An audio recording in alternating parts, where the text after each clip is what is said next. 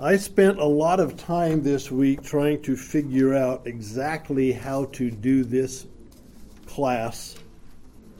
We are beginning what in one of the commentaries I read is the big title over the top of it is the disintegration of Judah.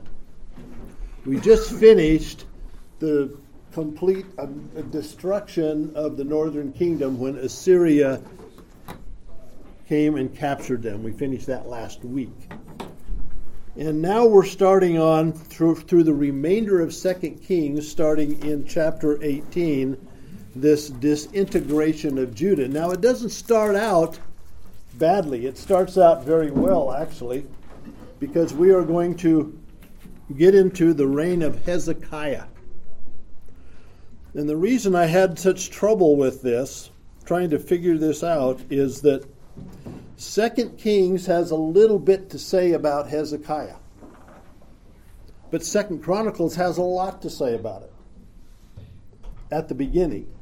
And then what happens, 2 Chronicles has a very small portion, and 2 Kings has a very big portion on Hezekiah and Assyria and that whole thing. And that's also very large in the book of Isaiah. So I'm trying to make this make a lot of sense to you. So this week I plan on doing the beginning of Hezekiah. We're going to start in 2 Kings, and then we're going to jump into 2 Chronicles.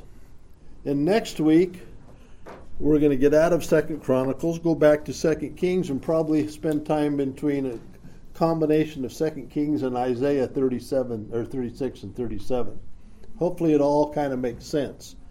But it's there's some very interesting and good things we can learn from this. So we're going to begin in 2 Kings 18.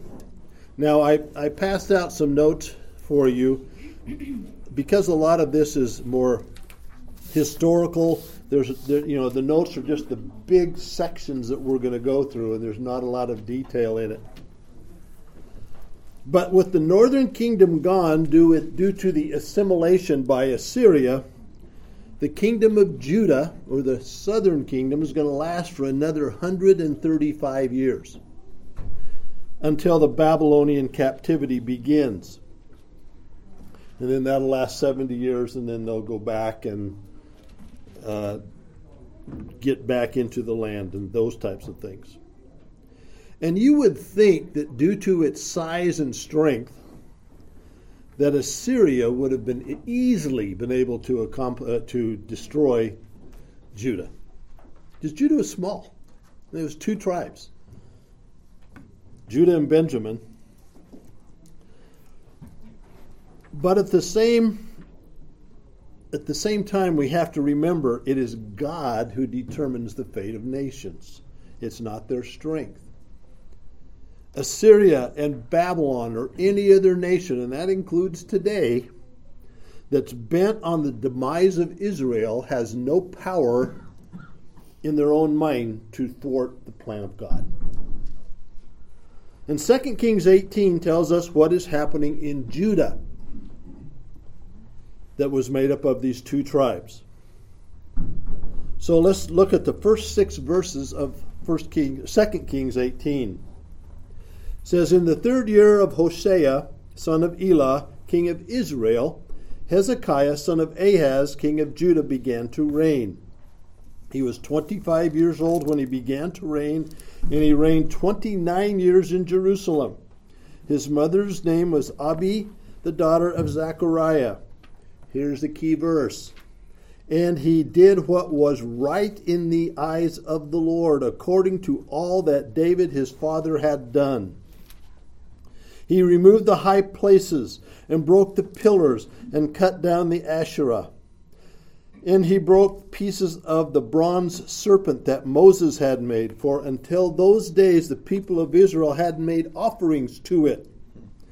It was called the Nehushtan. He trusted in the Lord, the God of Israel, so that there was none like him among all the kings of Judah after him, nor among those who were before him. For he held fast to the Lord. He did not depart from following him, but he kept the commandments that the Lord commanded Moses. This is quite a change. This is quite a statement of Hezekiah. Now we're going to find out as we get to the end of Hezekiah's life, he did what was right in the sight of God, but he did two things that were pretty poor as well. And it ended up costing Israel or Judah, but for the most part, extremely complimentary here. Now, the first thing to note is the stark difference between the king of Israel in verse 3, and he did what was right in the eyes of the Lord. And it continues, verse 5, 6, he trusted in the Lord. There was none like him. And as we noted in our review of 2 Kings 17, the kings of Israel, the northern kingdom, were noted as serving God at the same time they were serving false gods. They were trying to play both sides. And we talked about that last week. They were not solely devoted to God. And we discussed last week, and I thought about this a lot all week, on how this attempt to play all sides is still alive everywhere we look. And basically, it's out there in Christian circles, in pagan circles, in culty circles. It's everywhere. Or as Vodi Bakum would say, everywhere, which is everywhere. Another thing to note is that Hezekiah had a much different approach to his worship and following God's commands than his father did, Ahaz. We can summarize Ahaz in 2 Kings 16. It says, Ahaz was 20 years old when he began to reign, and he reigned 16 years, and he did not do what was right in the eyes of the Lord as his father had done, but he walked in the ways of the kings of Israel. He even burned his son as an offering. Now that would have been Ahaz's brother, or half-brother, depending on who his mother was. So that was his father. And we were sitting here, and this was not the case of Ahaz. After we are told that he did what was right in the sight of the Lord, verse 4 tells us a little bit about what that was. He removed the things that promoted false worship. He removed the high places. He broke the pillars. He cut down the Asherah pole, and he destroyed the bronze serpent that Moses had made. Now, the story of that bronze serpent is found in Numbers chapter 21. And we read this, starting in verse 4. From Mount Hor they set out by the way to the Red Sea, and all to go around the land of Edom. And the people became impatient on the way. Like that happened a lot in the wilderness. And the people spake against God and against Moses, why have you brought us up out of Egypt to die in the wilderness? For there is no food or water, and we loathe this worthless food. Then the Lord sent fiery serpents among the people, and they bit the people so that many of the people of Israel died. Now, I don't know how many it was, but it was a lot. And the people came to Moses and said, we have sinned, for we have spoken against the Lord and against you. Pray to the Lord that he take away the serpents. So Moses prayed for the people, and the Lord said to Moses, make a fiery serpent and set it on a pole, and everyone who is bitten, when he sees it, shall live. Now this is also talked about in John chapter 3, as Moses lifted up the serpent in the wilderness, even so, that whole thing, that's this serpent. So Moses made a bronze serpent and set it on a pole. And if a serpent bit anyone, he would look at the bronze serpent and live. So they had kept this bronze serpent. But what were they doing with it? They were worshiping it. Why do we place value? And this is us too, not just them. and mystical value at that on religious artifacts or religious locations.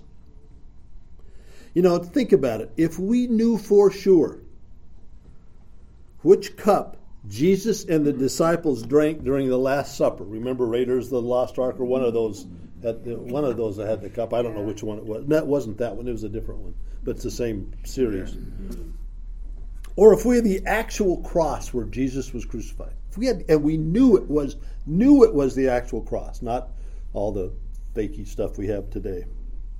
Or we knew for sure the actual tomb where Jesus was buried and rose, or any other such artifact like that, I think we'd be better off destroying it, just like they did here. Because there would be throngs who would place worship on those things.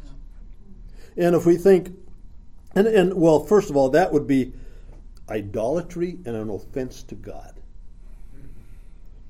And just look at the hullabaloo around the Shroud of Turin.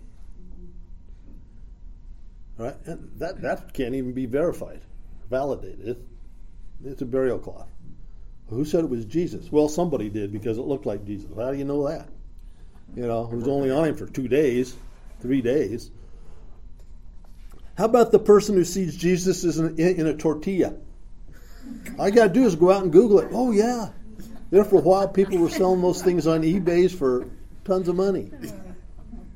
It can get crazy, and those things aren't anywhere close to the original. But here, the children of Israel had the original serpent. And sure, they were doing what we would do today, worshiping it. If the original Ark of the Covenant was ever found, how many would pray to it and worship it? A ton. Yeah. That being said, Hezekiah showed great insight and a great decision in destroying the bronze serpent. Oh, look what it would be worth it for antiquity. No, because people will worship it. We are that kind of, that's who we are. That's how we live. That's one reason building the golden calves that Jeroboam did and Aaron did was just an offense to God. Don't do those things. Spurgeon commented on the destruction of the serpent. He said this: although it was an interesting memorial, I like how he said that. Although it was an interesting memorial, it must be utterly destroyed because it presented a temptation to idolatry.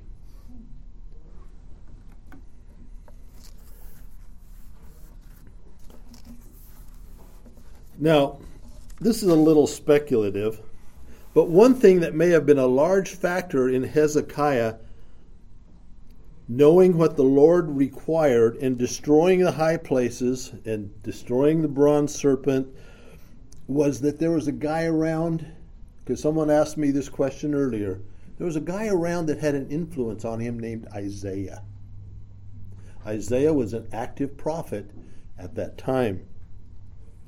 And Isaiah was active during his reign. And I got to believe that Isaiah and other prophets like him had a huge impact on Hezekiah. Another thing to remember about Isaiah, he was a prophet of God during the reigns of the kings of Judah: Azariah, Jotham, Ahaz, which is Hezekiah's father, Hezekiah, and Manasseh. And the records of Ahaz and Manasseh show that these two did not do what was right in the sight of God. And tradition states that Manasseh cut in half Isaiah with a wooden saw.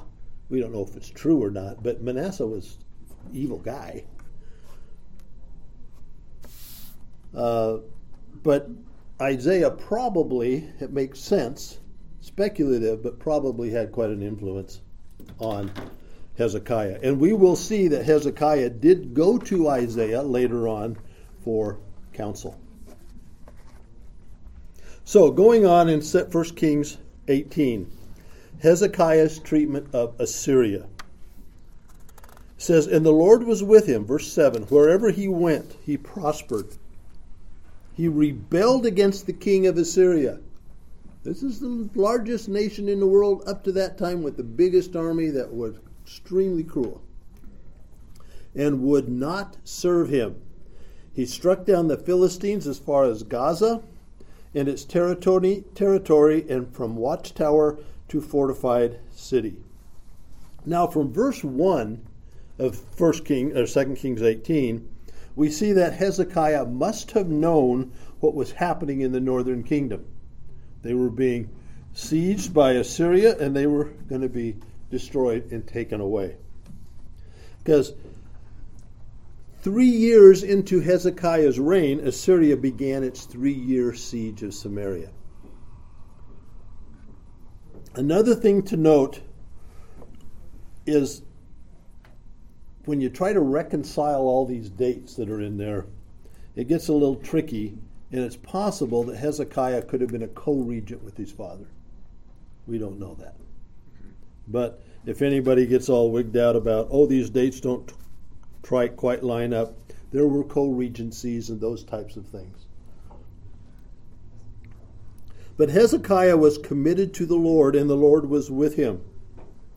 And what may appear like a simple statement, like he rebelled against the king of Assyria, is really pretty significant.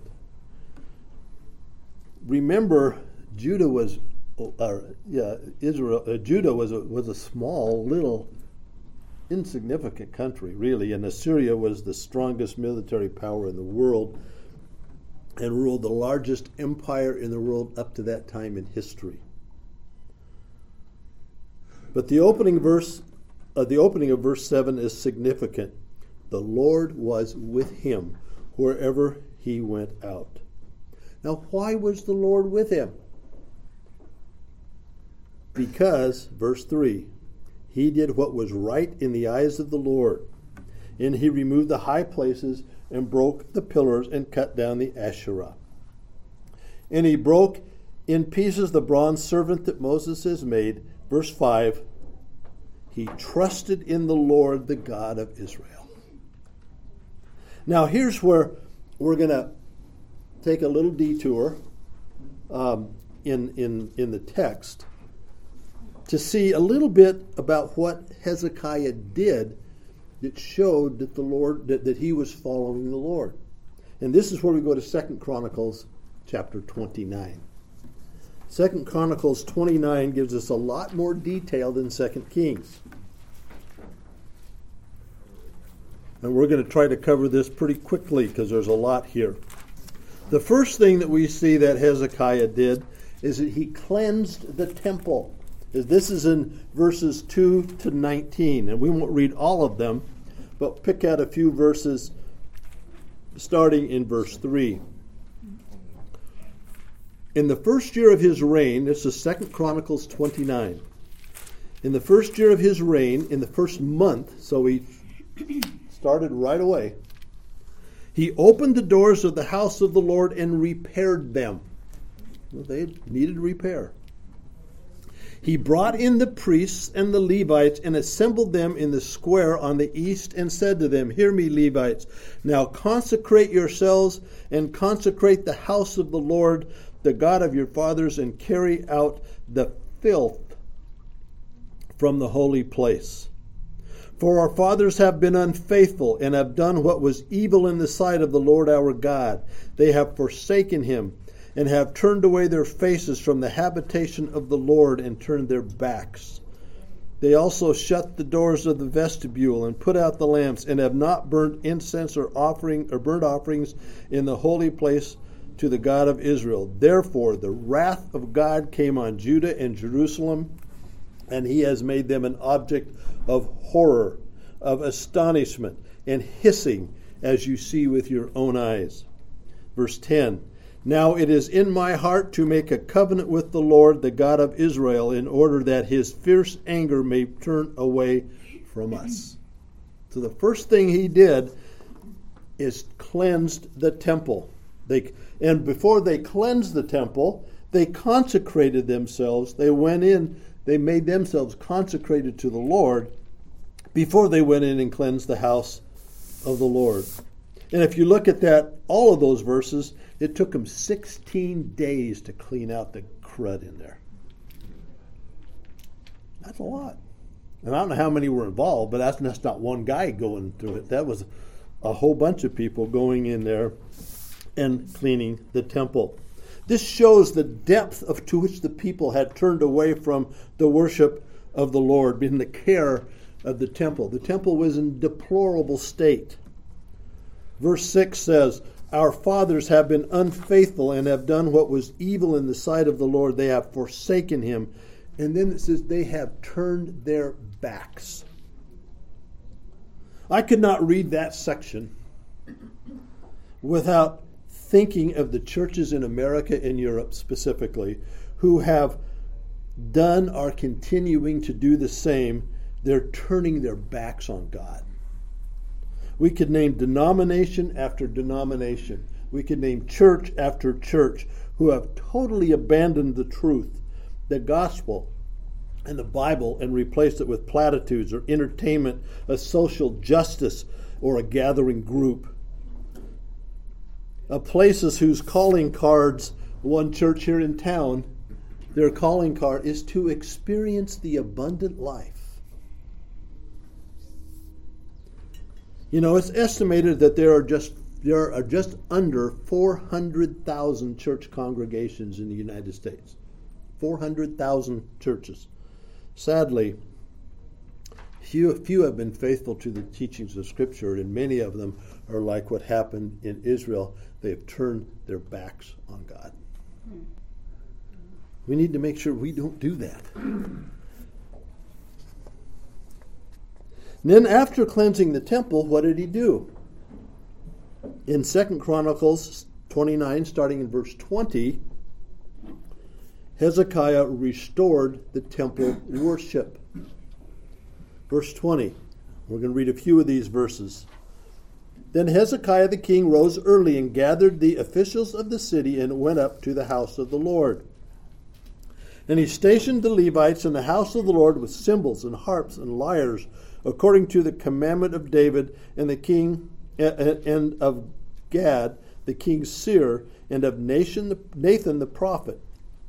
For the commandment was from the Lord through his prophets." Verse 27. "Then Hezekiah commanded that the burnt offerings be offered on the altar." Verse 28.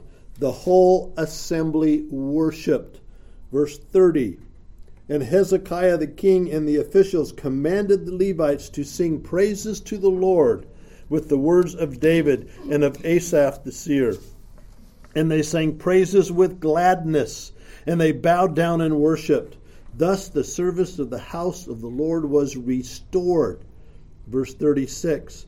"And Hezekiah and all the people rejoiced because God had provided for the people, for the thing came about suddenly."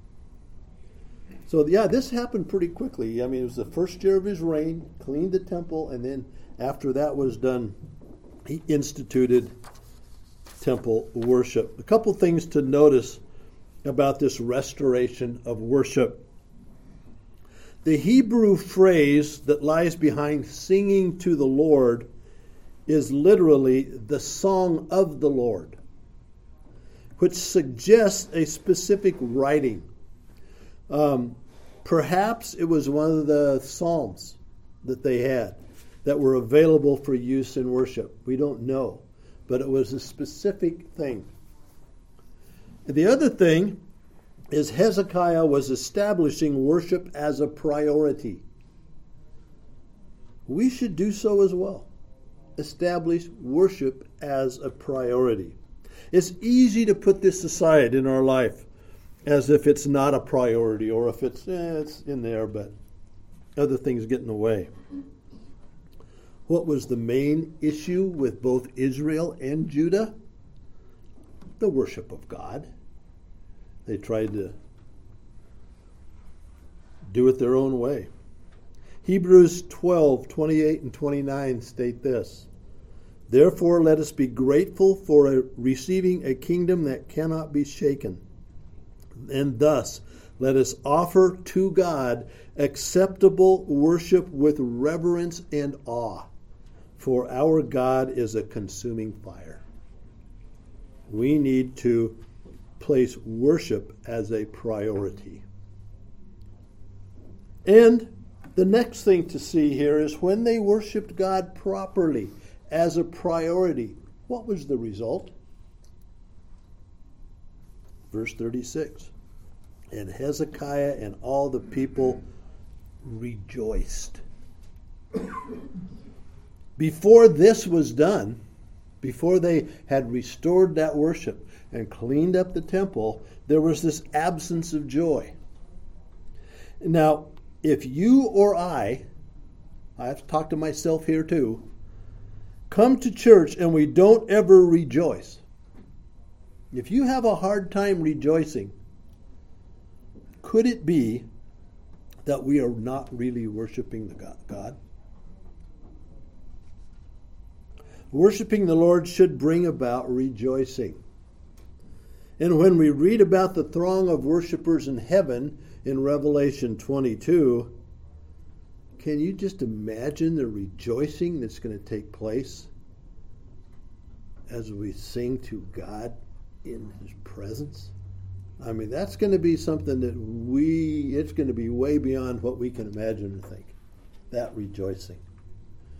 But worship, proper worship, will bring about rejoicing in God and what He has done. So I got to think about that when I come to church. Am I worshiping God? Am I rejoicing? The next thing we see that Hezekiah did in 2 Chronicles chapter 30 now, we've gone through a whole chapter. Pretty good, huh? Yeah. Is that Passover was celebrated. I found this interesting. That meant the Passover hadn't been celebrated for a while. First 19 verses, and we'll go through some of them. 2 Chronicles chapter 30. Hezekiah sent, and other thing to notice here, he sends this message to all Israel, both the southern and the northern kingdoms, or what was left of the northern kingdom. Hezekiah sent to all Israel and Judah and wrote letters to Ephraim and Manasseh that they should come to the house of the Lord at Jerusalem to keep the Passover of the Lord, the God of Israel. Verse 6. So couriers went throughout all Israel and Judah with letters from the king. O people of Israel, return to the Lord, the God of Abraham, Isaac, and Israel, that He may turn again to the remnant of you who have escaped from the hand of the kings of Assyria. Do not be like your fathers and your brothers who were faithless to the Lord God of their fathers, so that He made them a desolation as you see. Do not now be stiff-necked as your fathers were. I mean, he's calling their fathers what they were, stiff-necked. But yield yourselves to the Lord and come to His sanctuary, which He has consecrated forever, and serve the Lord your God, that His fierce anger may turn away from you. For if you return to the Lord, your brothers and your children will find compassion with their captors and return to this land. What's the key of coming back? Turning to God. For the Lord your God is gracious and merciful and will not turn away His face from you if you return to Him. Verse 10. So the couriers went from city to city throughout the country of Ephraim and Manasseh as far as Zebulun. But, every time you have that word in there, you know there's going to be a big change. But they laughed them to scorn and mocked them. However, some of the men of Asher and Manasseh and Zebulun humbled themselves and came to Jerusalem. The hand of God was also on Judah to give them one heart to do what the king and the princes commanded by the word of the Lord. So it appears that the timing of this invitation was after the defeat of Samaria, but maybe before the people had been all taken away as captives to the by the Assyrians and dispersed around. We don't know for sure, but it appears that by reading through that. Now you also may remember the reason that Jeroboam, the first king of Israel, began this idolatrous worship in Samaria by building the golden calves and bringing a place for them to worship, was to keep his people in his northern kingdom from doing precisely what was being proposed, which was to go to Jerusalem and worship the Lord. With Samaria either under siege or already captured, there was little concern with regards to the people turning away from the northern kingdom because it didn't exist anymore. But we see the response of most: laughter, scorn, and mockery. Their people's hearts were far from God and a desire to worship God. And so it is with today. People's hearts are much more drawn to the worship of themselves and what they want. Our natural inclination is not to worship the Lord in the manner that He prescribes. But we need to notice one more truth that Hezekiah pointed out in verse 9. For if you return to the Lord, your brothers and your children will find compassion with their captors and return to this land, for the Lord is gracious and merciful and will not turn away His face from you if you return to Him. You know, many of us here, some, maybe all of us, in one degree or another, can talk about the time that the Lord had compassion because we returned to Him and He forgave. Because He is gracious and merciful and will not turn His face if we come to Him in repentance. That's a great promise. Jesus pointed this out in John 6:35-37, when Jesus said, I am the bread of life. Whoever comes to me shall not hunger. Whoever believes to me shall never thirst. But I said to you that you have seen me, and yet you do not believe. All the Father gives me will come to me, and whoever comes to me I will never cast out. Whoever comes to me I will never cast out. Bruce? Yes? This wasn't just something Hezekiah was relating to the people. He was practicing it himself. Yes. He was repenting of sins of his father and of the nation. That's a great point. That's a great point. Hezekiah was living what he was doing because he was repenting too. Absolutely. No one will ever be able to say, no one will ever be able to say that they wanted to come to Jesus in repentance, but they were not accepted by God. Instead, those who reject God demonstrate the same attitude as those responding to Hezekiah's invitation with laughing, scorn, and mockery. Then we go on, starting in verse 13. And many people came together in Jerusalem. This had to be quite a sight because it hadn't happened in a while. Many people came together in Jerusalem to keep the feast of unleavened bread in the second month, a very great assembly. And the priests and the Levites were ashamed, so that they consecrated themselves and brought burnt offerings into the house of the Lord. Verse 16. And they took their accustomed post according to the law of Moses, the man of God. Hezekiah had prayed for them, saying, May the good Lord pardon everyone who sets his heart to seek God, the Lord, God of his fathers, even though not according to the sanctuary's rule of cleanness. And the Lord heard Hezekiah and healed the people, and the people of Israel who were present at Jerusalem, kept of the feast of unleavened bread 7 days with great gladness. There's that rejoicing. There's that gladness again. You know, when we follow the Lord, there is a gladness. Doesn't mean it's going to be easy. Doesn't mean that your bank account's going to get good. No, but you're going to be glad. And the Levites and the priests praised the Lord day by day, singing with all their might to the Lord. I'm not trying to be picky here, because I do it at times too. Sometimes when I sing, I don't sing with all my might to the Lord.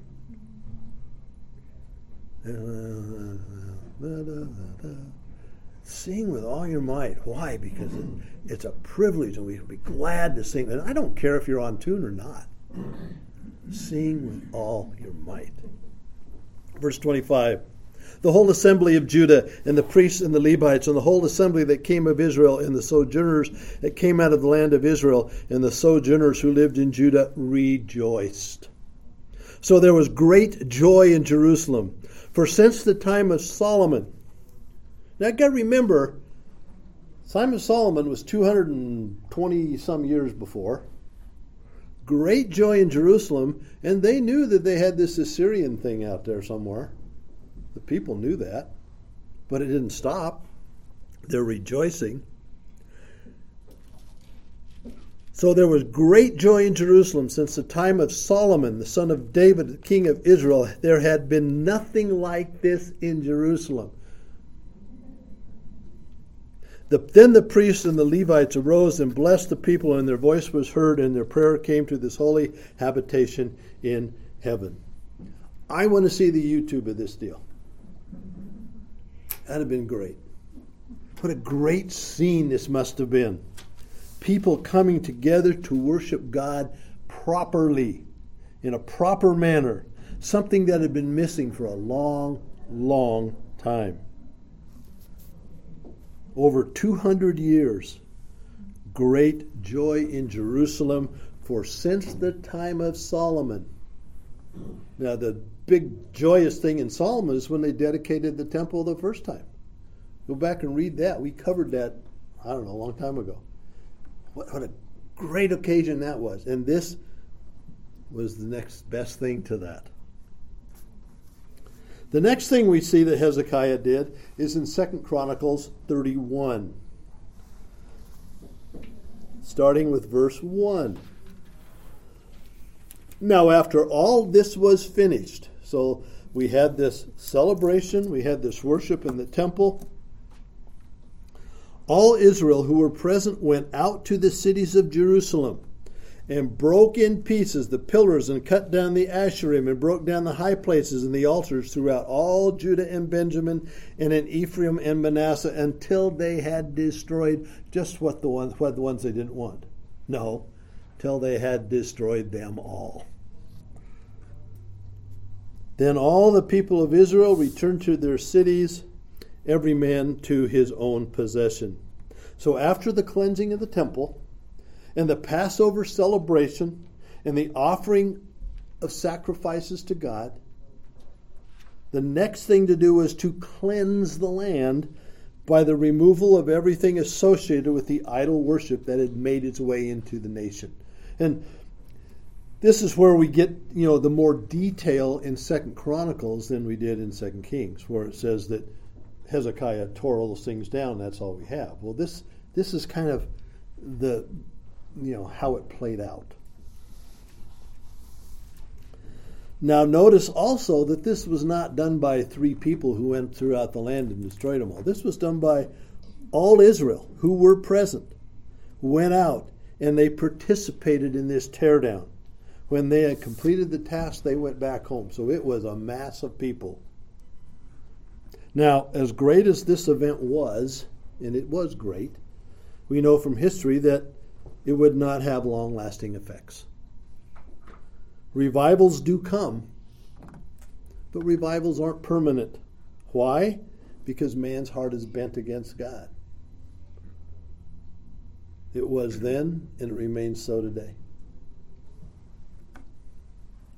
The next thing we see in 2 Chronicles here is Hezekiah organizing the priests. Starting in verse 2 through verse 21. And some of these verses say this. And Hezekiah appointed the divisions of the priests and of the Levites, division by division, each according to his service. And the priests and the Levites for burnt offerings and peace offerings, to minister in the gates of the camp of the Lord and to give thanks and praise. Verse 4. And he commanded the people who lived in Jerusalem to give a portion due to the priests and the Levites, that they might give themselves to the law of the Lord.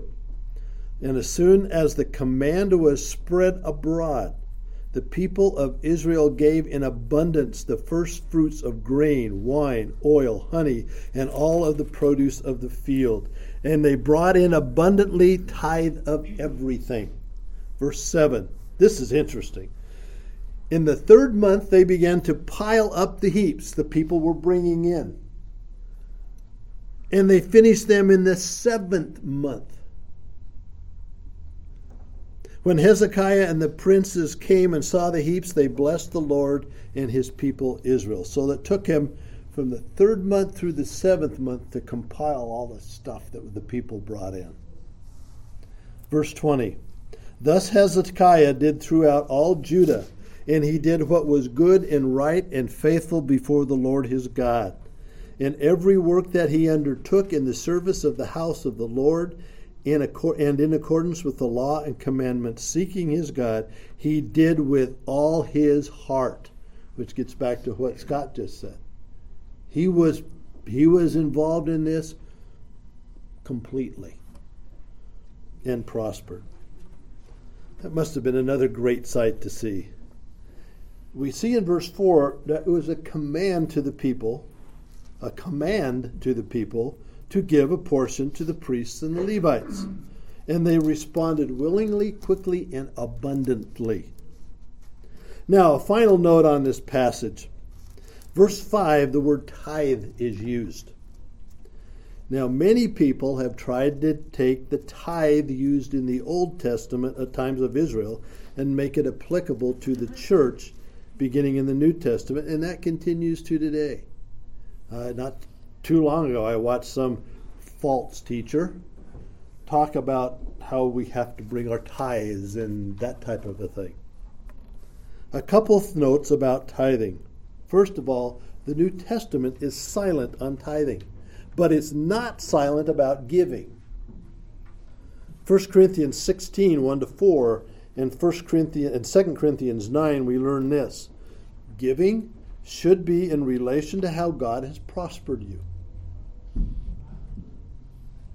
We also see that each one should give as they have decided in their heart, not due to compulsion, but cheerfully.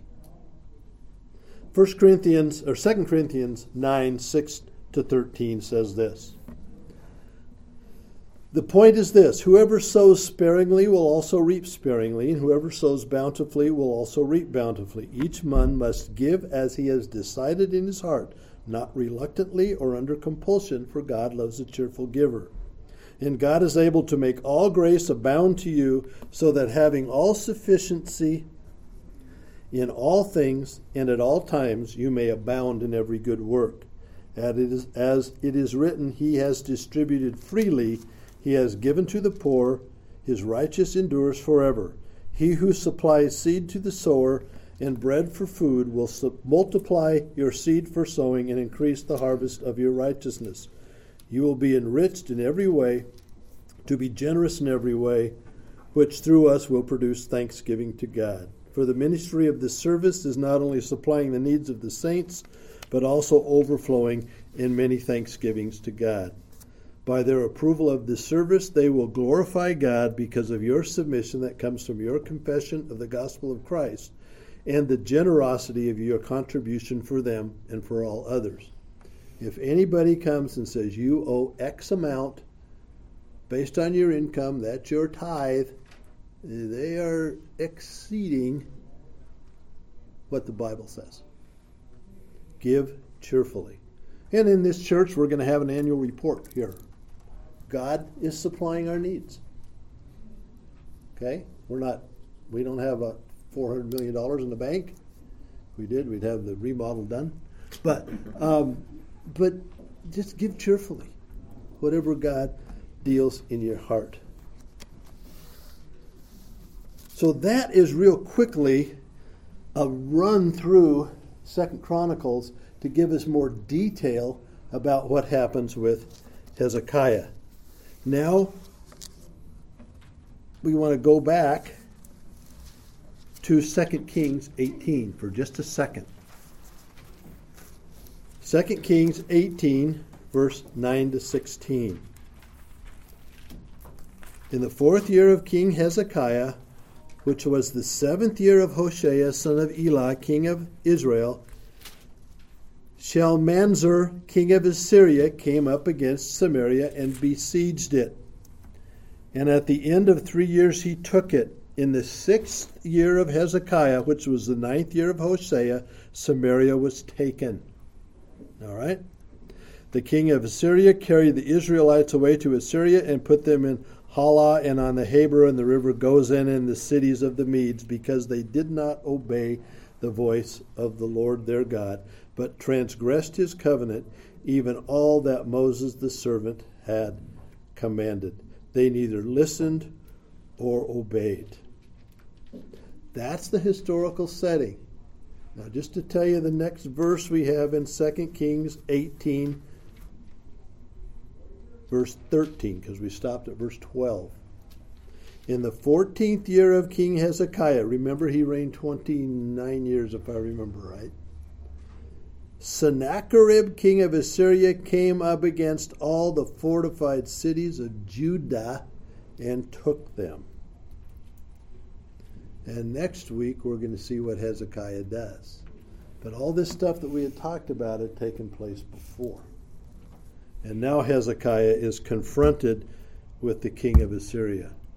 And there's some pretty interesting stuff. Let's just say it ends with a whole lot of dead Assyrian soldiers. Okay? Bunches of them. But that gives us the background for Hezekiah.